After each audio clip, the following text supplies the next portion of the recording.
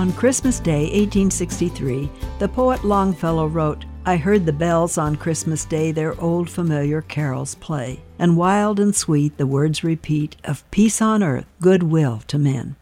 How often at Christmas time we hear those words that echo the angel's message when Jesus was born: "Glory to God in the highest, and on earth peace to men on whom his favor rests." But then Longfellow's focus turned on the world he lived in. Only 6 months before, 50,000 men had died within 3 days at the bloody Battle of Gettysburg.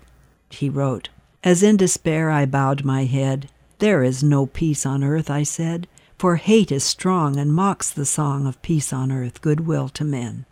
Our world is very much like Longfellow's. Wars continue, hatred continues.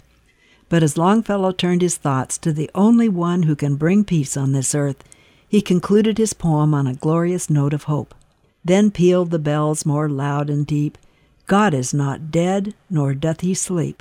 The wrong shall fail, the right prevail, with peace on earth, goodwill to men."